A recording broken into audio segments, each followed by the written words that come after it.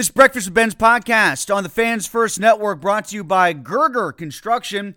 It's not too soon to start planning your dream deck. They build decks year-round, and they're booking into spring and summer 2024. Gerger Construction is a small burg business specializing in decks, pergolas, railings, and fencing. Fully insured, licensed, and now offering financing options. Go to GergerConstruction.com to get your free project estimate or to schedule your deck safety inspection today. It's our weekly podcast after Mike Tomlin's press conference here on Trib Live. Tim Benz and Joe Rutter. Joe, our beat writer at Trib Live. Read him daily throughout the Steelers season as we get set for the Steelers to go on the road for the first time in 3 weeks. After going 2-1 in their 3-game homestand, they now have 2 games back-to-back on the road in division. Cleveland, then Cincinnati.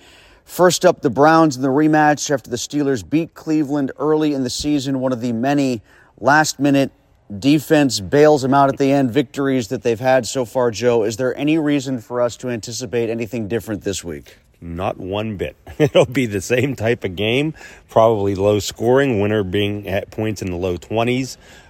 Could come down to field goals. I don't expect to see anything different. I expect the Browns to, you think the Browns will run the ball against the Steelers because they usually do it so well. Then Kevin Stefanski does something silly and starts throwing it all over the place. So maybe that's a cause to think something out of the ordinary might be happening. But if the Browns are smart, they run the ball. The Steelers still have problems stopping the run. They might have some deficiencies on the back end, but one thing the Steelers haven't done consistently is be able to stop the run. So I expect them to attack the Steelers that way. Let's build off of that because I agree with the first point. The Steelers will never win by 2 scores ever again. It's just not going to happen so long as you and I are alive. The Steelers, if they win, it'll be by 1 touchdown or less. Now, how about what you were just talking about there with Cleveland? If Cleveland plays well, might this be a multi-score win for the Browns potentially, especially with the issues that the Steelers have at inside linebacker and safety, the run game component, even without Nick Chubb? That strikes me as something that the Browns might be able to exploit. It could come out that way. I think if anybody's going to win a game by 2 scores or more, it will be the Browns, especially having the fact that they're playing at home. And, the way they put up the points and played well last week, coming back to beat Baltimore. They've shown this ability now to be able to do that. Deshaun Watson was phenomenal in the second half. So, I could see that being a possibility. And the Steelers are banged up. You don't know if you're going to have Minka Fitzpatrick back. They're, a mess at inside linebacker right now, maybe relying on Landon Roberts to play every down. So, there are some issues there that Cleveland could exploit. And it's a question of whether the Steelers can get going against the defense that includes Myles Garrett. The Steelers had success against him in the first game. But, again, as has been the case this season, they weren't able to do much with the offense. I put up a poll on Twitter asking people what the Steelers will do over these next 2 games on the road against the Browns and Bengals. And I think only 14% of respondents said they'd win both. So people are expecting some of the pixie dust that's been sprinkled on the Steelers of late to vanish in at least one of these games. To be honest with you, the voting was kind of neck and neck between they'll lose both or they'll beat Cleveland but lose to Cincinnati. Where do you fall in that permutation of 4? Do they win both, lose both, beat the Browns, lose to the Bengals, or beat the Bengals and lose to the Browns? I see it as the latter there. I have a feeling they probably lose this game. We've just seen, they're due to have one of those games like they did at Houston, the way they opened up the season against the 49ers. They've only won one of their last 5 trips up there. Now, one was a tie, but they're 1-3-1 in their last 5, so they haven't played that well there lately. But they've had an ability to bounce back, so I think they'll come back and get the split of Ohio by winning at Cincinnati the following week. I actually have more faith when the Steelers go down to Cincinnati to play the Bengals than they do when the Bengals come here. Yeah, they seem to prepare well and play well down there. The way they went in last year and won that game, and then actually when Cincinnati came here, the Steelers had their best offensive output, although it wasn't a loss. So yeah, Cincinnati, they come here later in the year, which could be a defining game. I don't know why. I just have a feeling the Steelers are going to be better prepared to get down there to play. You and I had the same reaction when Mike Tomlin kind of balked the question of who's going to wear the green dot on Sunday when it was asked if that would be a Landon Roberts job. and he said to be determined or undecided. I think the undecided is what he said. But who else is it going to be? I mean, I guess potentially it could be Minka if Minka plays. Keanu Neal, potentially, but he's got a rib injury. Let's see how that goes. Not going to be Mark Robinson. No. I think just the issue that I find here is if he's the green dot guy, how often are you going to keep him on the field in passing situations? Because, Green Bay seemed to do a decent enough job of exploiting the middle of the field when Alexander was out in game. I'm just thinking, with a week's worth of preparation, my goodness, what is Cleveland going to do knowing that soft spot exists? As yet again, here we are, the Steelers chasing the inside linebacker position.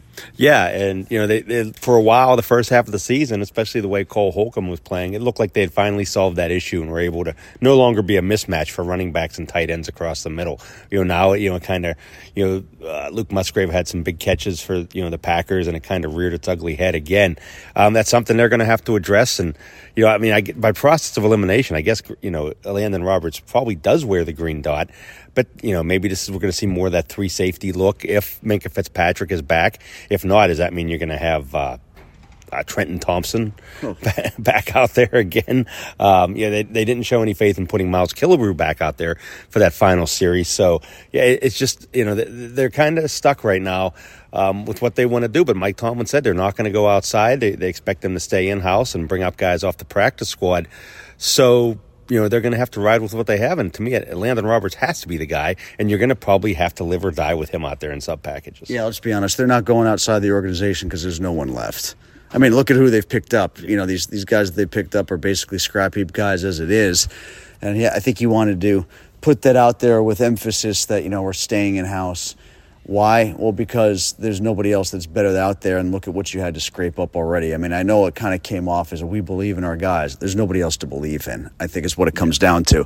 Now, the run game for the Steelers, boy, I hope it's in gear like it has been the last 2 weeks, because not just they need the yardage running the ball since they can't throw it effectively all that much, but also, to our previous point, keep Cleveland on the sideline. Yeah, you're going to have. That's about the best way they're going to have to win is to control the time of possession, something they haven't been very good at this year. But get the running game going. Try to keep the possessions down. Keep everything. Keep it as low scoring as you possibly have. And maybe you hope Kenny Pickett puts together another late drive. But as they saw this last game, they were able to get drives early, so they didn't really need to be in that position. They just needed some Boswell field goals. And Boswell's been very good at that, and thankfully, they haven't left any points to the field when they've had to go to him. If the refs took 3 off, of course, the Jacksonville game. Hey, by the way, I don't know if you heard what Gene Steratore said on WDVE this morning, but I posted it at Trib Live. People who might not have seen it, you can check it out there. But the way Gene was talking, first of all, he thought it was a good call when the Packers got the benefit of an offensive pass interference when Calvin Austin was running across the field. He said that was the right call, that it's on the onus of the receiver to avoid the defender in those situations. So he endorsed that call, and he stopped short basically of saying on the 25th time I looked at it, I do think that it was a backwards pass by Kenny Pickett, but that's kind of what he said. I thought it was a lateral from the minute, I shouldn't say from the minute he threw it. When he threw it, I thought, boy, that looks close. And then when I saw it on replay, I thought for sure that was a lateral or a backwards pass, and I'm stunned that they didn't overturn it. I'm with Charles Davis on that interpretation of that call. I don't know what you thought. Yeah, from our vantage point in the press box, you couldn't tell anything live because we're on the other end of the stadium. But then watching the replays, you're like, whoa, okay, that's dicey there. But it's hard because Jaylen Warren is standing in front, leaning back. So maybe your perception there is skewed by what you're seeing. Whether the pass is actually going forward or laterally. He looks like he's in front of the line of scrimmage, or he's looking like he's reaching back for a ball that's thrown to him, so that connotes that he has had. But that's not the case. The ball still went backwards. Yeah, and it's deceiving to the eyes, and the Steelers basically they got lucky with one there. I don't know how they would have adjudicated that. Would they put the ball where they would have put it at the 9? I don't think they blew it dead before Warren could have made an act of trying to tackle the guy. But the clear recovery would have been to Green Bay, and I think they could have been at about the 8 or 9. Yeah, and like I said, the Steelers got away with one there, and it's been that kind of season where they're pulling rabbits out of the hat at the end of games and late, and We'll just, we'll see Sunday if they can do it again. Well, finally, Joe, big picture here on where the Steelers are, and I know a lot has been made about how bad the offense has been. Agreed. There's been a lot made, like, Mike Greenberg said on his show yesterday on Get Up that they should just award Mike Tomlin Coach of the Year now, in fact, rename the award after him.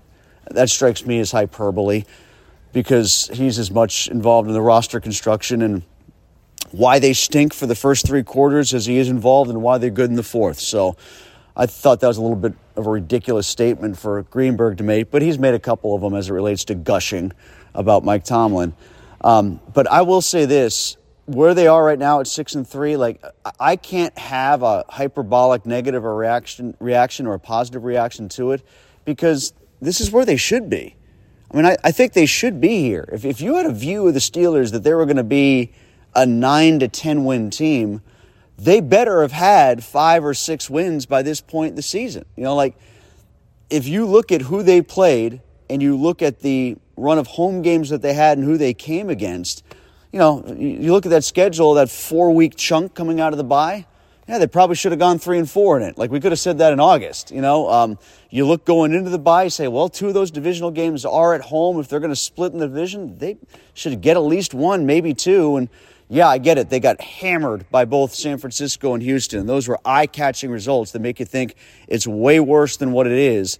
Houston's turned out to be a little bit better. Maybe San Francisco not as good, but I just think 6-3 to me is not wildly off the spectrum in either direction of where the Steelers should be. It's just circuitous how they've gotten here. Yeah, they haven't gotten there the way you thought they would, but yeah, they're 6-3. And if you're a fan, I think you have to be happy with 6-3 because the way they've played, they could be a lot worse than that. So they are 6-3.